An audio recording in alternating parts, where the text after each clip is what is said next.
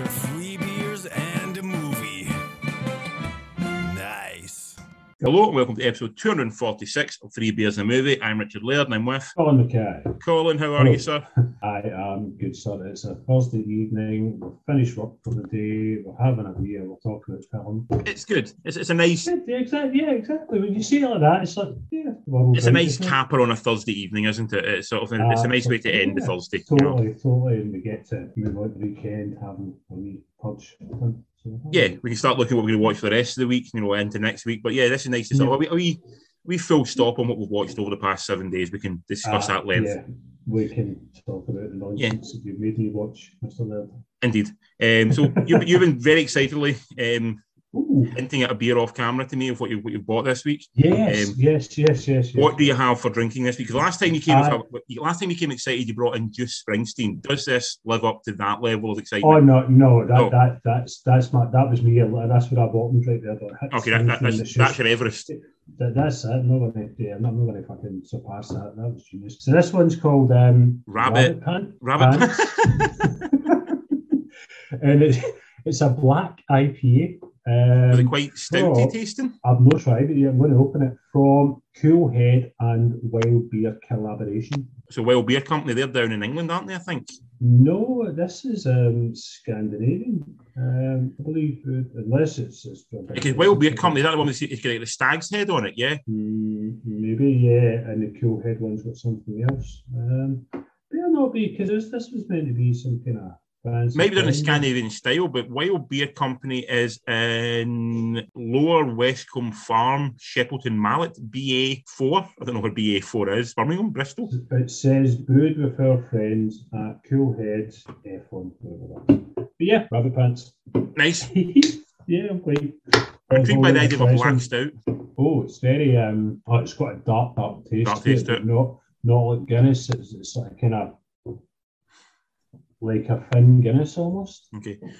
Yeah. So Cool Head Brewery, they are from Finland. Yeah. Okay. The Wild Beer Company, they're from Bath. So they've done a wee collaboration. A wee sisters there. A wee, across the divide. Cool. I'm doing that. Yeah. But yeah, it sounds all right. It's quite a nice beer. It's very dark tasting. Like the darkness is like. What's the percentage? 4%. That's not bad. Yeah. What's you got? Show me yours. It's, like I said, I had a beer box. I've had many beer boxes. This is the one that had my beer box. It's been sitting in the fridge for a long time. I wasn't really that in love with the can. It doesn't really look that spectacular. You're looking at it as like a Czech fucking creation. Aye, it's not. It's actually Belgian. It's called Avans Brewery, and it's called Kevik IPA. It's very crisp, quite dry. Very, I would say, generic. Nothing. It's not one I'm going to be. So I think I was right to leave this one to my very last beer. I'm putting it that way. It's definitely. I was right. You knew you were like. I was right not to be overly excited by it. It's fine, but it's nothing but spectacular. But it'll do for tonight. It'll do for based on the film we're talking about. It probably suits the film we're talking about, and that it's okay, but not spectacular. I think that's going to be a recurring theme tonight for some reason. Possibly that could be a recurring theme tonight, with our movie selection. Because before we go on to the non-cinema viewing, I was going to say, very slim pickings these days at the cinema, isn't it? It's very, very dull. There isn't a lot at all. I don't know. Of a shame. I guess COVID still, even though there's less and less restrictions, I guess it's still played its part. And people start going back to cinemas, they're not making the movies, and I guess it's all kind of connected somehow, maybe. But even the stuff hitting like your Amazons and that has seemed it's went down a little bit. It's not quite the same volume and quality has been hitting there at one point during the pandemic. It feels like they're obviously holding off to try and release stuff in the cinemas or even think about it. It was quite difficult this week after to find movies to watch this week. I felt we struggled to find stuff to watch. The ones you recommended, I wouldn't have even kind of looked at them. Because recently Lorraine gets really annoyed me because I'll sit for 20 minutes just flicking through Netflix and just browsing, and it's simply because there's nothing there that jumps out and says watch me. Do you know what I mean? Aye. So I was trying to pick stuff from 2022 just so it was like sort of current rather than picking old stuff. But so relevant. Aye, sort of relevant in that respect. Yeah. So. But before we go into, pretty much everything this week comes from Netflix, so we'll discuss these ones at length later on. But anything else of interest you've watched that's not the film we're going to talk about? I've watched Moon Knight. Don't spoil it. I've not seen the final I episode. won't spoil it. Season finale of Moon Knight, and it kind of ends in a way that leaves a lot of questions and answers. Okay. So I suspect that they're angling for a second season. Or at least bring him into the movie somewhere. Well, on that, it's not really a spoiler, but they still don't reference the MCU at all. There has been not a single. Maybe the MCU will reference him. Possibly they could retcon it that way, but yeah, there's been. I'm still not even sure when Moon Knight is set. I mean, also it could be like we said to us before. He could be set in a different universe, like a different timeline. So what's happening in the new multiverse film that's out today, we will talk about next week. It could be that somehow combines the worlds and that sort of makes it more brings Moon Knight and stuff. And I think they're going to tie Moon Knight into stuff like Blade and the Black Knight and all that kind of stuff. The sort of more kind of almost mystical, almost historical in many odd ways. You know, sort of like supernatural in a weird way. Like it's weird how you think of like Doctor Strange is not supernatural. We see that as magic, but like vampires are stupid. You know, it's like it's the same thing. Totally. You know, I don't know how I feel about where Marvel's going just now. I don't know. I'm not really sure where it's going. I think the problem. Do you know what I mean? They've kind of they've done away with the Avengers and stuff like that on the cutters, and it's like, well, you still need that ensemble movie every 4 or 5 just to really, get that wow factor. And I don't know. Feels a little bit ill-defined right now, but I'm not really. But I'm willing to sort of like go with it a little bit. You know, to see. I'll always go and see them. Standalone movies have been okay, but you kind of found like, I know, controversially, but we like kind of Avengers Assemble, then there was Ultron, and then Civil War. So it was always the big ensemble pieces at the end of each phase. Do you know what I mean? And it's just, I guess. Just now they're setting up things like Yelena being kind of Black Widow, and then you've got Kate Bishop being Hawkeye and stuff like that. I just don't see these guys having that same drawn appeal as like Downey Jr., Hemsworth. They're trying to set up Cumberbatch as a sort of the new Iron Man, sort of the gel between all of them. But it just really hasn't sort of clicked right now. I don't think it's not really working for me. Yeah, not yet. I mean, they might. I guess the kind of must have some kind of plan. Certain amount of movies kind of laid out. I don't know how I feel about things like the Black Knight. I don't know. That's like I don't know enough about the characters right now to really question it. Even the concept. You know what I mean? Like a kind of Arthurian knight, kind of running about modern. But it makes about as much sense as having like Thor and Loki, like sort of like gods and stuff like that, and like.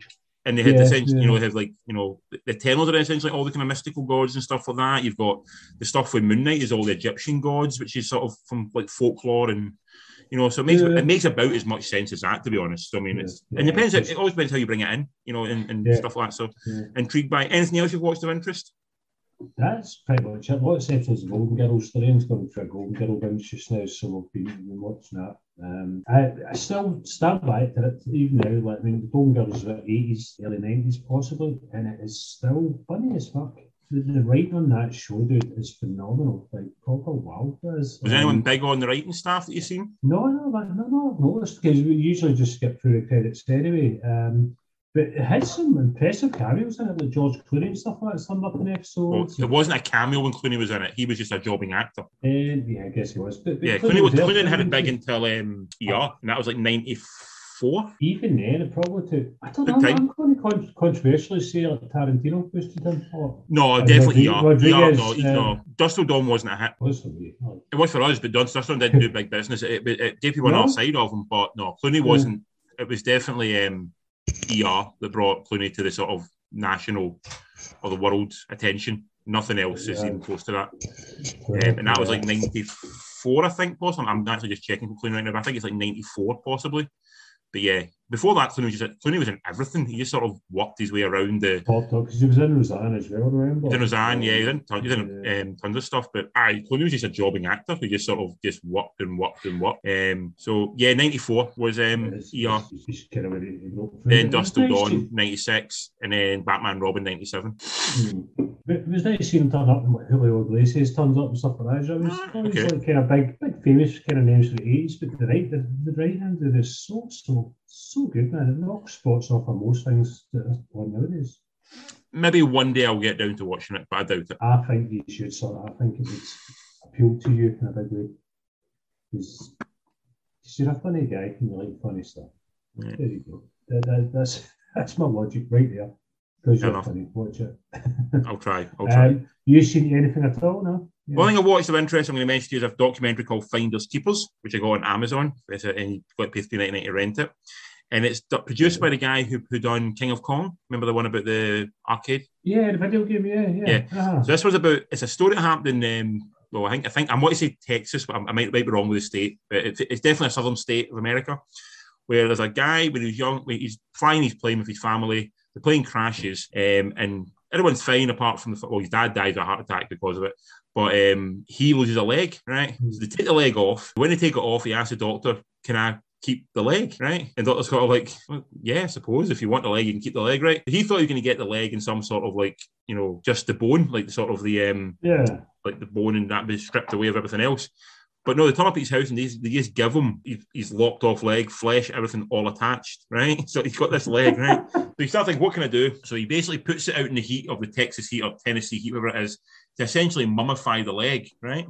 Okay. Hell. Right, okay. Then you know where to put this leg, right? So he ends up trying to store it. He puts it in like a barbecue smoker, right? So they kind of like he puts it in that, puts it in his garage, right? He then gets evicted from his house, right? Because he can't pay his bills. So he takes all his stuff and puts it in a storage locker, right? He puts it in the storage locker. Okay. Eventually, the money he paid for that runs out. So he does like one of those like reality shows when eventually, people they open up the storage locker and you can bid on what's in it, like see what's in it, you can bid on it. Yeah, one of those kind of things, storage right? wars, yeah, that kind of thing, right? So then someone buys all the contents of this locker, right? They open up and what do they find? A leg, right? Okay. Mummified leg. Okay. This leg becomes a huge story of like the guy who bought a storage locker and had a mummified leg. Okay. He turns into a tourist attraction. Okay. The other guy then goes, "That's my leg. I want it back." And he goes, "No, I bought it. It's my leg now. So because I paid for it." And then this court battle between these two guys of saying whose leg it is and who owns the leg. And he's like, "Well, it's my leg." He's like, but you left it. I bought it. Therefore, this becomes my leg. And it just sort of this. It went on to like the Jerry Springer show when it was these two other guys who are like, one guy he's suffered from alcohol abuse and drug abuse, and he's a bit of a lost soul. And he's trying to get himself back in cover. The guy who buys the leg is sort of very much a fame hound. He wants to be famous. He sees his ticket to fame and sort of popularity. Right. And he wants to do this. So, and it's just sort of these two guys sort of like at loggerheads, sort of like who owns one guy's leg. It's a completely bizarre. It's only about 80 minutes long. It could be a very simple hour-long podcast, but it's very enthralling. It's but ultimately kind of sad because you feel just nothing but kind of pity for both guys at the end of it. Yeah, you want your leg and you bought the leg, so it's just right. So, question, fucking hell, so many questions. Right, why did they want his leg back?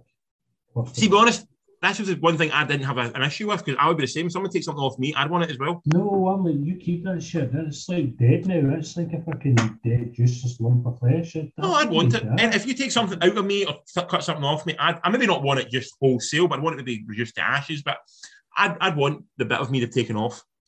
To do what with them? I don't know. It's mine. No, they chop something off. Let them fucking dispose of it now. No, bullshit, it's mine. I want it back. Dude, that's nuts, man. So if you lose a toe, you're like, I want my toe. I don't want it back. Maybe put it like formaldehyde or something. I'm not going to put it on display, but I want to keep it. I want to keep it. Because it's mine. But what have you got to fucking do now? What am I going to do with anything that I've got, Colin? Think of the shit I've got in my house. Like, half of it is just completely useless. Right, so you've got a toner jar, right? And yes. Fucking fridge, right? That's in formaldehyde, so you can just put it in the loft. And then the neighbours come in and one day somebody buys a house, I forget it's up there and it freaks them out. Dude, the hospitals have got big incinerators. Oh, no, I know. I know they're there, but... No, I'd want... I think... No, because, like, my mum's got a box of stuff in the house, right, of things, like, from our childhood. And she's got a whole, like, basically a whole shoebox of things that the three layered children had removed from them, over their childhood life. That sort of, like... So here's what I'm hoping you tell me you're not Jewish. No, that's not there, no. But there's a whole box of, like, screws and sticks and, like, bits of Lego and batteries. There's everything. There's a whole box of shit of, like, things the layered children had removed from themselves at various points. It's been stuck up noses and asses and ears and all that. The stick went through my mouth. The stick went out the back of my head. It's amazing that I'm still here. Yeah. And my mouth went out, it came out the back of my neck. Actually came out the back? Came out the back, well, not fully out, but like penetrated the back of my like skull. Wow. Came out there, yeah. How old were you then? I was like 6 or 7, I think. That's horrendous. What happened? I've never heard this story. What happened? I was running with a stick in my hand, and I fell straight into it and it went through my throat. Fucking hell, man, that's horrible. Yeah. Don't tell that story again. Yeah. So Finders Keepers, good doc. Have a look at it. Think you do yourself. It's nuts. I would never do that. If they ever. In your opinion, though, if you're a storyteller, if you found it, who owns it in your mind? The guy that bought it. It's his because he bought it. He paid for it. It's not his problem how he came across it. It'd be like finding if you bought a chest of drawers from someone and you found like £1 million in it, you paid for the chest of drawers. So anything that comes in that is the person's fault for leaving it. Basically, you would argue. Even on that note, it's like me buying your chest of drawers and you. As I'm saying, that was mine. There was nothing in it. You saying that was mine? I'd be like, yeah, but I bought it. So I bought it. Therefore, you should check before you bought it. And it's fucking mine now. What was the legal ruling on it? What did they go with? I'm not going to spoil it. Essentially, it comes down to the guy had to give his leg back, but the guy had to pay for his own leg to come back. He had to pay for it. This proper insane, man. That's not. I can't even get my head to the starting point as to why. Do you know what I mean? I can't even get that far in it. I'm like, what the fuck? I'll maybe try and watch it at some point. It sounds quite interesting. Yeah, Finders Keepers. It's not as good as King of Kong, which is one of the best documentaries I've ever watched, I think, which is a great documentary.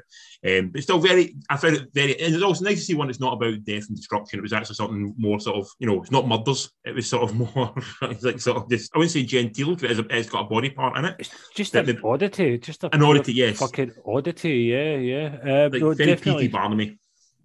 Definitely got me intrigued, man. It's some weird shit. On Amazon. On Amazon, but you need to pay for it. Yeah, $3.49. I think it was to rent. See, I may have to wait until we don't have to pay for it. Fair enough. Yeah, only because Kevin Smith talked about it on his podcast recently, and that's what piqued my interest about it. And I thought that sounds a very interesting story. And like I said, 80 minutes long, concise, well told story. But also, I was more amazed that of all the podcasts that I listened to about weird shit, I'd never heard about this story before. Yeah, totally. It sounds. I'm going to ask Lorraine if she's heard it. She might have as well. Aye, because I listened to a lot of like sort of stuff with oddities and weirdness, and I thought this must have come up at some point, and I've never heard this story before. So, or I've heard it and I listened to so much weirdness, I've just completely forgot it. It's no longer weird. It's weird is now like just fucking off the charts bonkers for you now. There is no weird. Yeah, there is no weird. Yeah, the weird is a dot to me. Richard has drawn a line under weird. Yeah, I've seen all that is weird. You cannot surprise me now.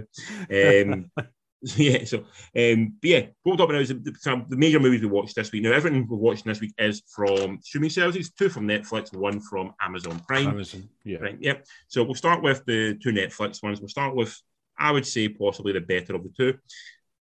And that is a film called Metal Lords, directed by Peter Sollett, who directed a film called Nick and Nora's Infinite Playlist with Michael Cera. Also Raising Victor Vargas, which sort of breakthrough hit. The writer of this, do you know who the writer of this film was? Who was it? D.B. Weiss. What does he do? Game of Thrones. Yeah, that's weird, isn't it? That's because the poster of the film, I always put a poster up of what I'm watching, and the poster said from producers of Harold and Kumar and Game of Thrones. I'm going, in what fucking world did they bounce off each other? Like, and meet each other? It feels very odd. That's not something that I would want to draw people in with. Do you know what I mean? It's so divisive. I can imagine the fan bases of both of those are very separate. Fuck yeah. Not a lot of crossover. Me. I'm the crossover. You're the crossover, yeah. That's a weird one. Because I'd seen his name and I thought at the time that's weird, but then I've just kind of dismissed it. But no, it's definitely a weird kind of poster they put on there. Do you know what I mean? Like, it's fucking not enticing. I always think a film is really reaching when it puts on its poster from the producers of. I'm like, it's from the money men of. It's like, it's not. No. Yeah, and the producers. I mean, you just say a producer, something that throws money at it. They have no fucking. Occasionally, it works. Like I know, like the Spider-Verse is who's it? Say guys, Lord and Miller. They're the producers of Lord and Miller, producer of that, which they've been directors in the past. Therefore, I have a bit more faith in what they're putting their weight behind. I feel they're more artistic producers as opposed to money men producers, so I'm kind of okay with it. If it says from Spielberg, I'm like, okay, I get like that's I'm okay with that. But the producers of Game of Thrones and Harold and Kumar, I'm going to go, I don't think the production was what really impressed me about Harold and Kumar, you know? Odd Game of Thrones, particularly. Yeah, for that matter, it's weird touting your moneymakers as, it's weird one. That makes sense. You look, think of, in fairness, the cast, so the plot of this film essentially is, it's a coming-of-age story with a young boy in high school, two friends in high school. One is very, very into metal. One is very much trying to find his way in the world. And he's sort of like kind of latched onto a lot of different things, but he still loves his friend. His friend wants to join a battle of the bands in order to impress everybody, show that metal is awesome and he is awesome. So they form a band and they go about trying to become metal stars, essentially. At the same time, one of the friend who's not the metalhead falls for a girl who's a very kick-ass bass player who plays a big upturned cello, big cello she plays, isn't it? Cello, yeah, it's a cello. Yeah. It's a bass, essentially, a big giant bass. No, don't say that. You can't say that to a bass. I think it's a musician. No, it's a cello. I think it sounded badass. It did. And what comes basically is a coming-of-age story as they find their way through high school while being the outsiders and falling in love, making friendships, losing friendships, finding a new path, and finding maybe where they belong in the world. Yeah, it's a John Hughes movie for the 21st century. For the kind of now generation. Yeah, almost. Yeah. Very much a cast of unknowns. You get Jaden Martell. He plays the lead. He's in It.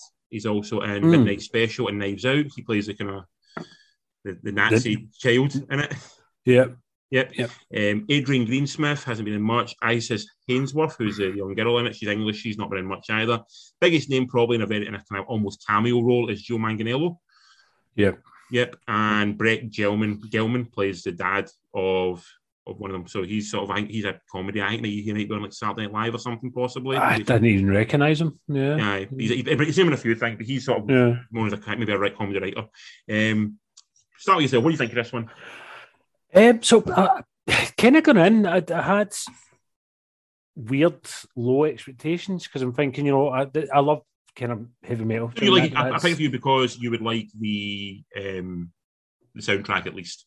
Yeah, which I did. The soundtrack was great, lots of references as well. But I actually enjoyed the movie itself. I enjoyed a whole lot more than I was going to because it's not just the story about a kid that's into heavy metal. It had a lot of heart to it. Dipped its toes very lightly into like kind of mental illness and stuff like that as well. A little bit, very delicately. It was like the softest of touches, but it kind of scraped on stuff like that as well. I thought the other boy, the friend, not the heavy metal, I thought he was really good in it. The guy who becomes a drummer. Yeah. He was really good. The girl was really good as well. And by the end, the kind of heavy metal dude, who's a complete douchebag. He has a complete dick throughout all of the whole film, yes. But by the end, you kind of almost get him as well. Do you know what I mean? Like they kind of invest enough. So I was really surprised as to how much I enjoyed it. And there was some fucking awesome cameos, like Rob Halford and that turning up as well. And Kirk Hammett and Tom Morello. Kirk Hammett and Tom Morello. I just turned it up and, it's just themselves. I was like, fuck me, look at that. That's brilliant. So there was wee touches of that were nice as well. The music was good as well. The soundtrack was good. The kind of their music was quite cool as well. It's always good hearing cello with heavy metal. It works. It works really well. But very deep sound. that kind of Metallica S&M kind of album. Exactly. Sound. Yeah, it's got that. But no, dude, I was like, okay, I'll watch it because Richard wants to talk about it. And by the end, I probably enjoyed it. I'd say. Yes. Yeah, definitely. Over to you, so. Yeah, I mean, I'm not dissimilar to yourself. I enjoyed it. It's very formulaic. It's a coming age story. You've seen it 100 times before. It's about people finding their tribe. It's very much in the sort of the book smart, maybe not Ferris Bueller, but like sort of Pretty in Pink. It's very much a John, like I said, the John Hughes of this movie. It's trying to find that high school vibe. And I think me and you both will probably see yourself as kind of the outsiders at school, so maybe we identify with a little bit. Definitely, definitely. So we see that the cast all bring a nice energy to it. All very much adhering to stereotypes for the most part. They're not breaking out, but they bring a warmth and a depth to them that makes them at least interesting to watch. Going through the emotions. Same as you, soundtrack great. Some odd choices though. Like, I think was a Metallica song having the Running Away. Is it? Whiplash. Whiplash. That's a very odd choice. I thought I think so. It's almost the ones that we thought, like, we're not going to give you the big hitters. We're going to give you Whiplash. It's like I don't know. But for your Metallica aficionados, but that's old school. Do you know what I mean? That's from Cannibal. I mean, that's fucking good shit. So I was impressed. But I like the fact that they called out like sort of bad male behaviour. Like when he refers to someone liking something that's gay, they call it out in it, and they say like that's not what you say, and they actually make a point of that, and making a point of I like stuff like that. Trying to make a point that way. Like you said, dipping into mental health a little bit as well was sort of a nice touch as well. Yeah, it's very. So I watched it a Sunday afternoon. It's very much Sunday afternoon viewing, I would say. And the only thing I'd say is once you watch it, it's kind of forgettable after. You kind of disposable after. It's not really doesn't linger. Yeah. It's no. If someone said to me, should I watch it? I would say, yeah. But if you said to me, do you want to watch it again? I'd be like, I've seen it. I would probably not recommend, but if someone said, is it worth it? I'd probably say, yeah, it's all right. Whereas someone asked me, whereas I was telling everyone about Booksmart, I was like, ramming Booksmart or Dope or something like down people's throats. But this I'll be going, it's fine. If you're looking for something to watch on a Sunday afternoon, you can do worse. Yeah, there's definitely far worse movies. But as I say, I kind of went in thinking one thing I was going to watch, and by the end of it, I was like, no. It wins you over. It's charming. Yeah, charming. Definitely. Yeah. Definitely. Out of 10, what are you giving it? Out of 10, I would give it a 7, I think. Oh, did like it more than me? Yeah, 6.5, 7. Yeah, let's go. Let's push it up to the 7. We'll be nice this week. Nice. I'm going to go a 6. I'm a 6. So we'll say 6.5 overall. Yeah, that works for me. Yeah, that's for you. Very, very fair. Yeah. Do you know what? It's something that if I'd have seen it in the cinema, I wouldn't have been displeased. No. Especially, I think maybe in the split of paying for a ticket, but me and you, with our cinema cards, you go versus one sort of disposable one you actually don't mind watching. Yeah, absolutely. Yeah. So well done, sir. Well done. You applause. Well done. There you go. I get plaudits for that one. Do I get plaudits for the next suggestion that I made, which was a film called Black Crab, directed by Adam Berg. It's his feature film debut.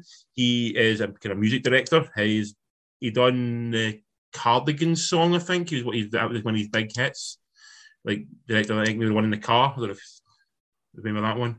Anyway. I know who the Cardigans are, dude. Who the Cardigans are? They done Loveful on the Robin Would You Like soundtrack. Maybe. I think they're Swedish, I'm going to say.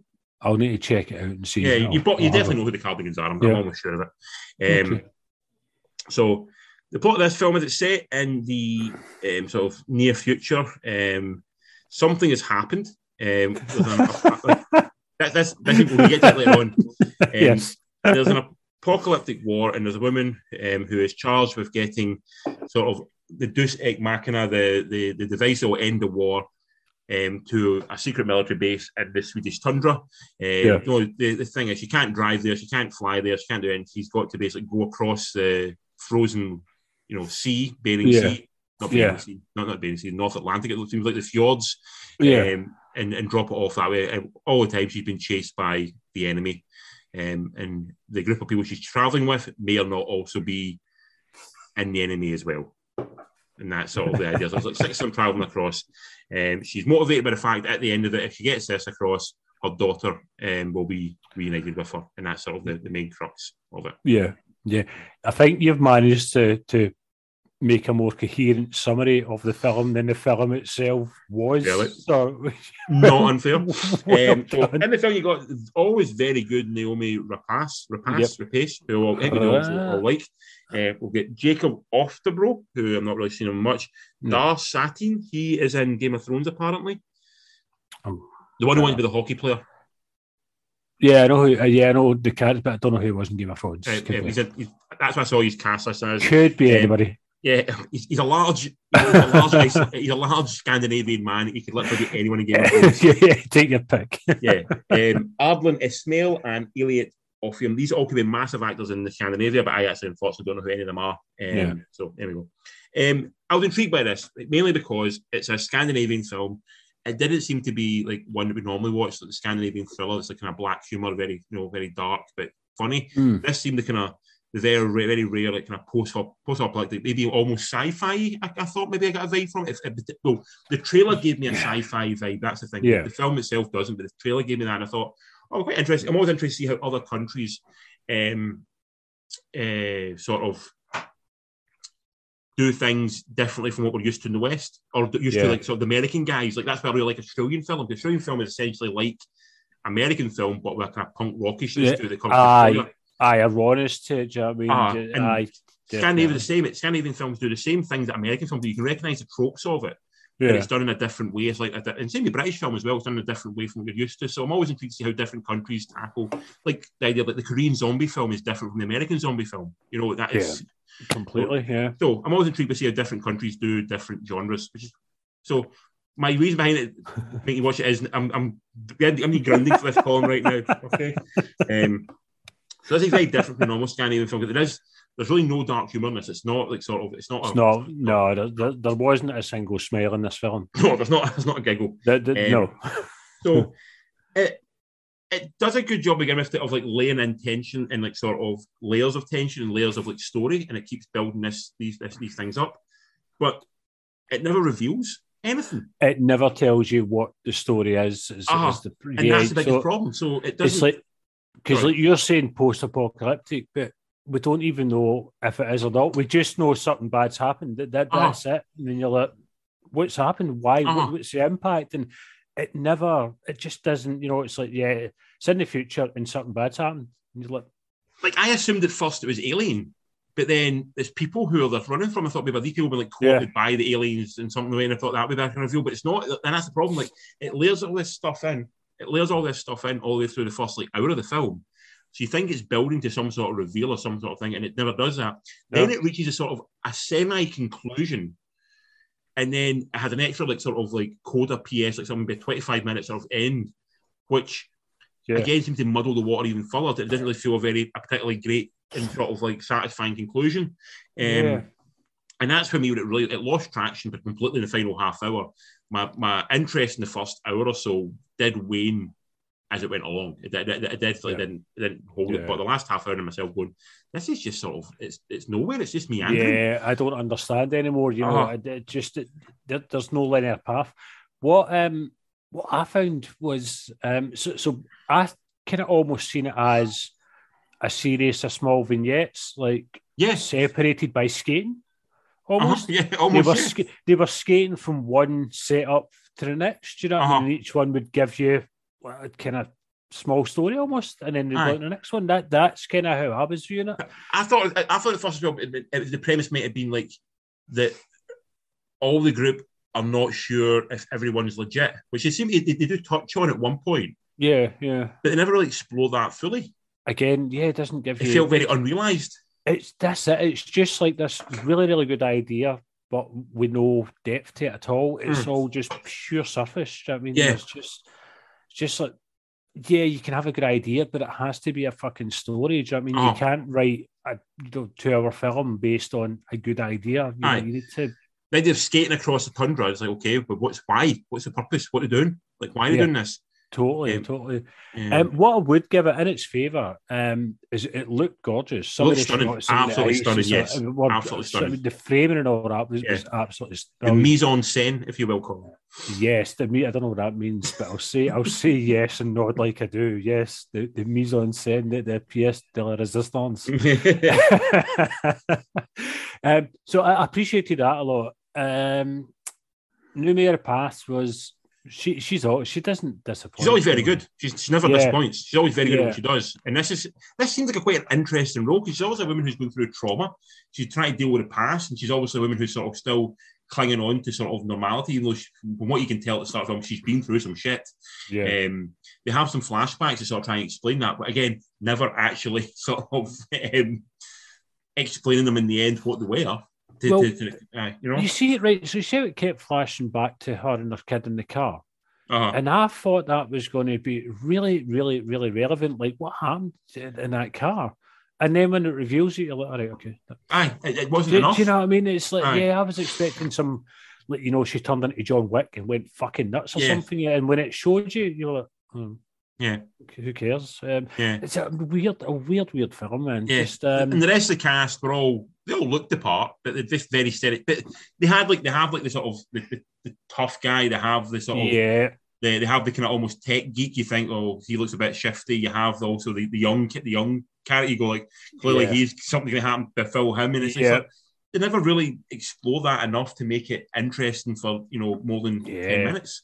So I think, like I said, and what main thing was it lost so much traction in the final half hour that it almost made the rest of the first hour and 10 minutes, which I'll give you wasn't great, but I was kind of going along with it to an extent. The final half hour almost makes that null and void to the point of like, well, what was the point in the first? All that setup.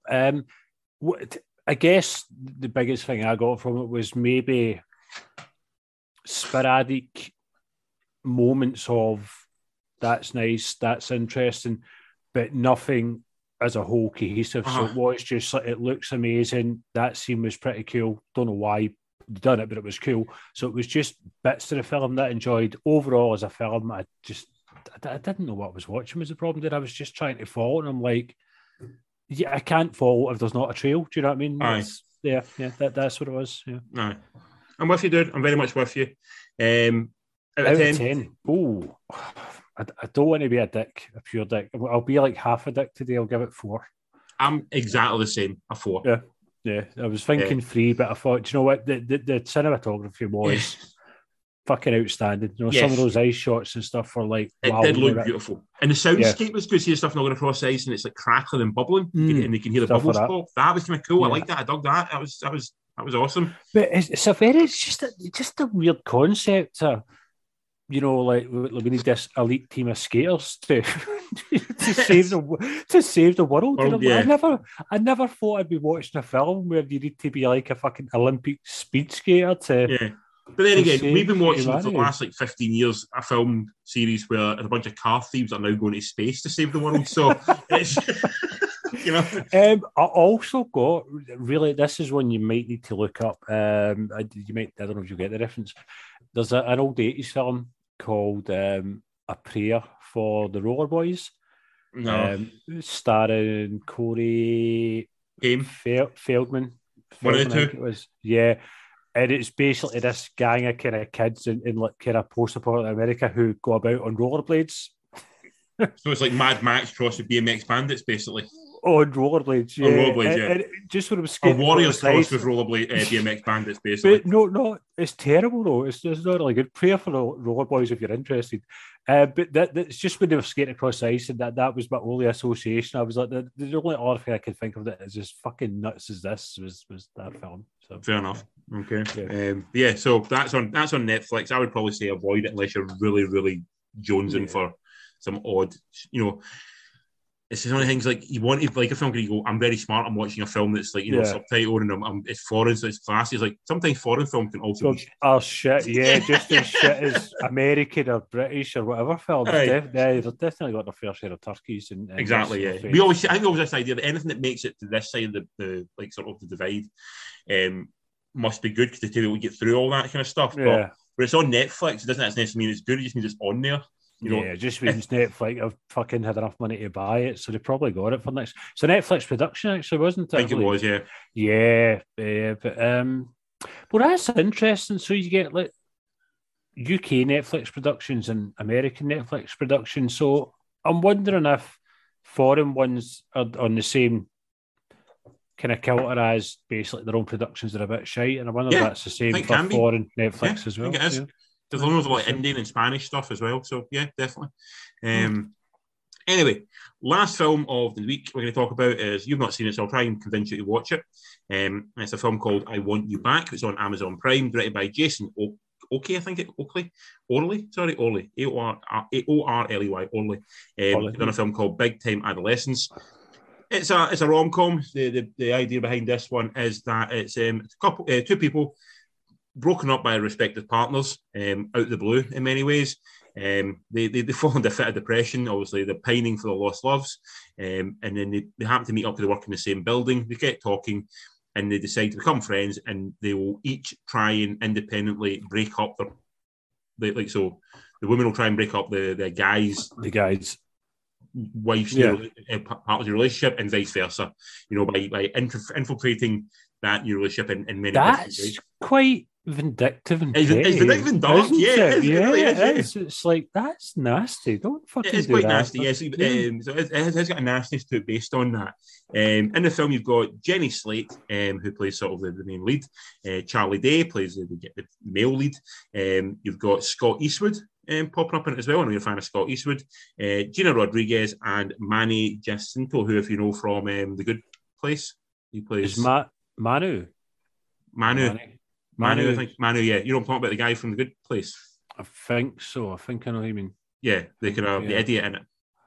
Yeah, vaguely. Yeah, I've only seen 1 or 2 week episodes of it, but yeah, I know who you mean. Eastwood. So I've not seen Eastwood on screen for a few years now, so I'm going to assume that he's aged a wee bit, and I'm going to say he's looking even more like his dad than he was before. I would say he's not looking more like his dad. He is looking like Scott Eastwood, but yeah, he's looking like his dad did at that age. Yes. Yeah. So Clint Eastwood, Mark too. He is. I mean, he is his dad essentially. There's definitely no doubt in the genes, which is really odd. He's very attractive because his mum's a supermodel, wasn't she? His mum's like a model, wasn't she? I think so. Yeah, that's his mum. So it's like he's got the raw sexual magnetism of Clint Eastwood with his mum's looks. You know, so it's very. Totally. The man's out. Potent is what it is. Walking fucking pheromone is what he is. Yeah. He has. I was looking at it, so you're saying he's not been on camera. He's not. He's in Wrath of Man, which we watched this year, but not a lot else, to be honest. Recently, Fast and the Furious 8, Suicide Squad, like the first one, but not. He's actually not been as much recently as I do. I really do like Scott Eastwood, but I don't think he is a great actor. No, he's not. I don't think he's ever going to get that breakout role. I think he's now consigned to playing second bit. Yes, and this one, at least he's not playing the action hero. He's playing he's a bit more comedy, a little bit more sort of, the everyman type thing in this one. So he's in right. Enough of the crush on fucking Eastwood. Let's carry on, Jesus. Well, like you said, it's a very dark film in that, but it's done with a light touch. But it is a kind of new take on the rom-com, which if you find a new way into the rom-com, it's always at least interesting, because we've all seen the rom-com. I'm not against them. A good rom-com always works for me, but some of them do become very formulaic. And this, for the first 2/3, is quite interesting. The final third does get very formulaic, and it becomes you can see where it's going to end. Yeah, a good half hour, 40 minutes before. In fact, from there, you know what it's going to end, right? Okay, there's no doubt. Jenny Slate and Charlie Day might eventually come together. That's not a spoiler for anyone. The couple who are there. That was an assumption when you started talking about the film. Yes. So yeah. So they're there. So they're very charming leads. I've got a real thing for Jenny Slate. I don't know what it is, but I find her really funny, and I find her really sort of there's something about her.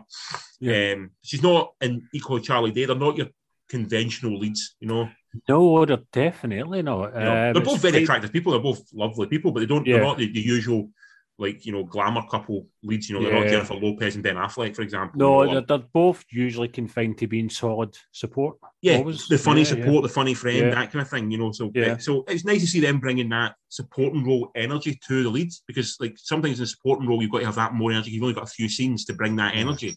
So to have that throughout the whole film is quite nice to see that being brought out. So I really enjoyed that. Charming throughout, but it does have a little bit of drag in the middle, and it does build to an obvious finale. But honestly, for a date night movie, if it's in the cinema, it'd be a great date night movie. See the same way that The Lost City was a great date movie. This would be a great date night movie as well. Cool. And it's kind of a shame it's been kind of buried on Amazon a little bit. It's not really getting a lot of press, which is a bit of a shame. Because by no means is it brilliant, by no means is it perfect, but I had enough enjoyment and enough laughs throughout it to justify what it was. And it's a very decent version of the rom-com. I'd rather watch this rom-com than watch, say, any measure of a Reese Witherspoon or one that's been out in the last, pilot she done, for a 1.0. Yeah. And what I was going to say is, so Charlie Day, I find quite grating very quickly. I don't disagree with you. I'm much the same with Charlie Day. In this, he's less so. He's less Charlie Day-ish in this. He has got a bit more down. He's because the thing is, at the start of the film, they're both really suffering. Because they're really broken. They both see that they see the breakup coming. They don't see it coming. It comes from nowhere. Yeah. And they are breaking up people who they assume would be the person they're looking for the rest of their life. Yeah. So it is quite. It's not a fun Charlie Day for a big chunk of it. So it's definitely not Charlie Day that sort of is like Horrible Bosses Charlie Day, who I thought was quite great. But no, I enjoyed it, buddy. For what it was, I actually quite liked it. It's a good solid date night. It's on Amazon Prime. It's only about an hour and 40 long, so it doesn't overstay its welcome. What would you give it a 10? 6.5. Oh, well done. That's not too bad at all. So we've had a 7, a 6, and a 6.5 today. No, we gave 1 a 4. Oh shit! Yeah, that was fucking. Yeah, so we've got 2 6.5 basically because you went a bit higher on Metal Lords. Yeah. So 2 6.5. So 2 solid if unspectacular. Yeah, check them out. Except they're not going to cost you anything. You're paying your subscription anyway, so fucking watch Exactly. them. Exactly. You get it for free, essentially, so go and watch it. Even watch the Swedish movie. Fuck it, go nuts. You need to bring yourself down after the other two, so, fucking... Yeah, go with Swedish movie. Yeah. Next week, we've been moaning about the lack of cinema stuff, but next week's a big week, so still out in the cinema if we want to try and go and see is Operation Mincemeat, if you want to try and get finally around to seeing that, which I am going to try and get to see. I'm definitely going to try and get to see this week. I'll go see more than one thing this week. But taking up every single cinema screen in the country right now will be Doctor Strange and the Multiverse of Madness, the return of Sam Raimi to the comic book genre, the return of Doctor Strange to the comic book genre. I think we're all excited for it. We all can't wait for it. I'm really excited for this one. More so because it's same as you. I'm a massive Sam Raimi fan. Yeah, and that's what's drawn me. Not this whole multiverse. Not that it's like they'll be cool, but Sam Raimi just doing his thing is wow. We'll discuss more at length next week, but favourite Sam Raimi film? Oh, fuck me. Darkman. Good shout. Darkman does. Not a bad choice. Not a bad choice. Yeah. What about yourself? I love The Evil Dead 2. Like in a way that's hard to describe. It's how good it is. For the money they had to make that film, it's quite incredible what they pull off in that film. 2's like what he wanted one to be, but he never had the budget, so he was like I want to be. So that's like hit just purely him. It's all his vision. I'd also say if you want to watch a very un-Sam Raimi film, A Simple Plan. Billy Bob Thornton and Bill Paxton. It's him, Sam Raimi directing, but they find a plane full of money, right? And it's how this rips his friends and families apart as they try and decide what to do with the money and keep it hidden. Try and find it. It's a genuinely phenomenal movie. It's a fantastic film. It's very un-Sam Raimi. It's not got the Zoom crashes and all that kind of stuff. It's very not that film, but for just a tight, taut thriller. It works. As a storyteller, it's a genuinely brilliant film. But anyway, we'll discuss Sam Raimi more next week. Yeah, for sure. I think there's also a Chris Pine film out this week, perhaps. A kind of espionage one. It's going to drop on Netflix. I'll have to look for that and find out for you, or Amazon possibly. I'll find out during the week and let you know. Yeah, send me a text and we'll watch that as well. But that's it. Doctor Strange and Operation Mincemeat and possible Chris Pine espionage movie. Cool. That works for us. I'm going to tell people where to find us. Yes, because we've only got 6 minutes before this crashes on us. You can find us at the number 3 Beers in the Movie on all the social media outlets. So we're on Instagram, Facebook, Twitter.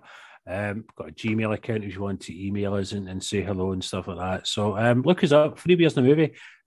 Talk film with us. Let any Scandinavians out there that that like Black Crab, that think we're lambasting your filmmakers. Then tell us why. You like Scandinavian film because I love Scandinavian film. That's just a bad example of it. Yeah, absolutely. If you've got anything else to say about it, let us know. Fucking talk to us. I've been Colin. You've been Richard, and we've been 3 Beers in a Movie.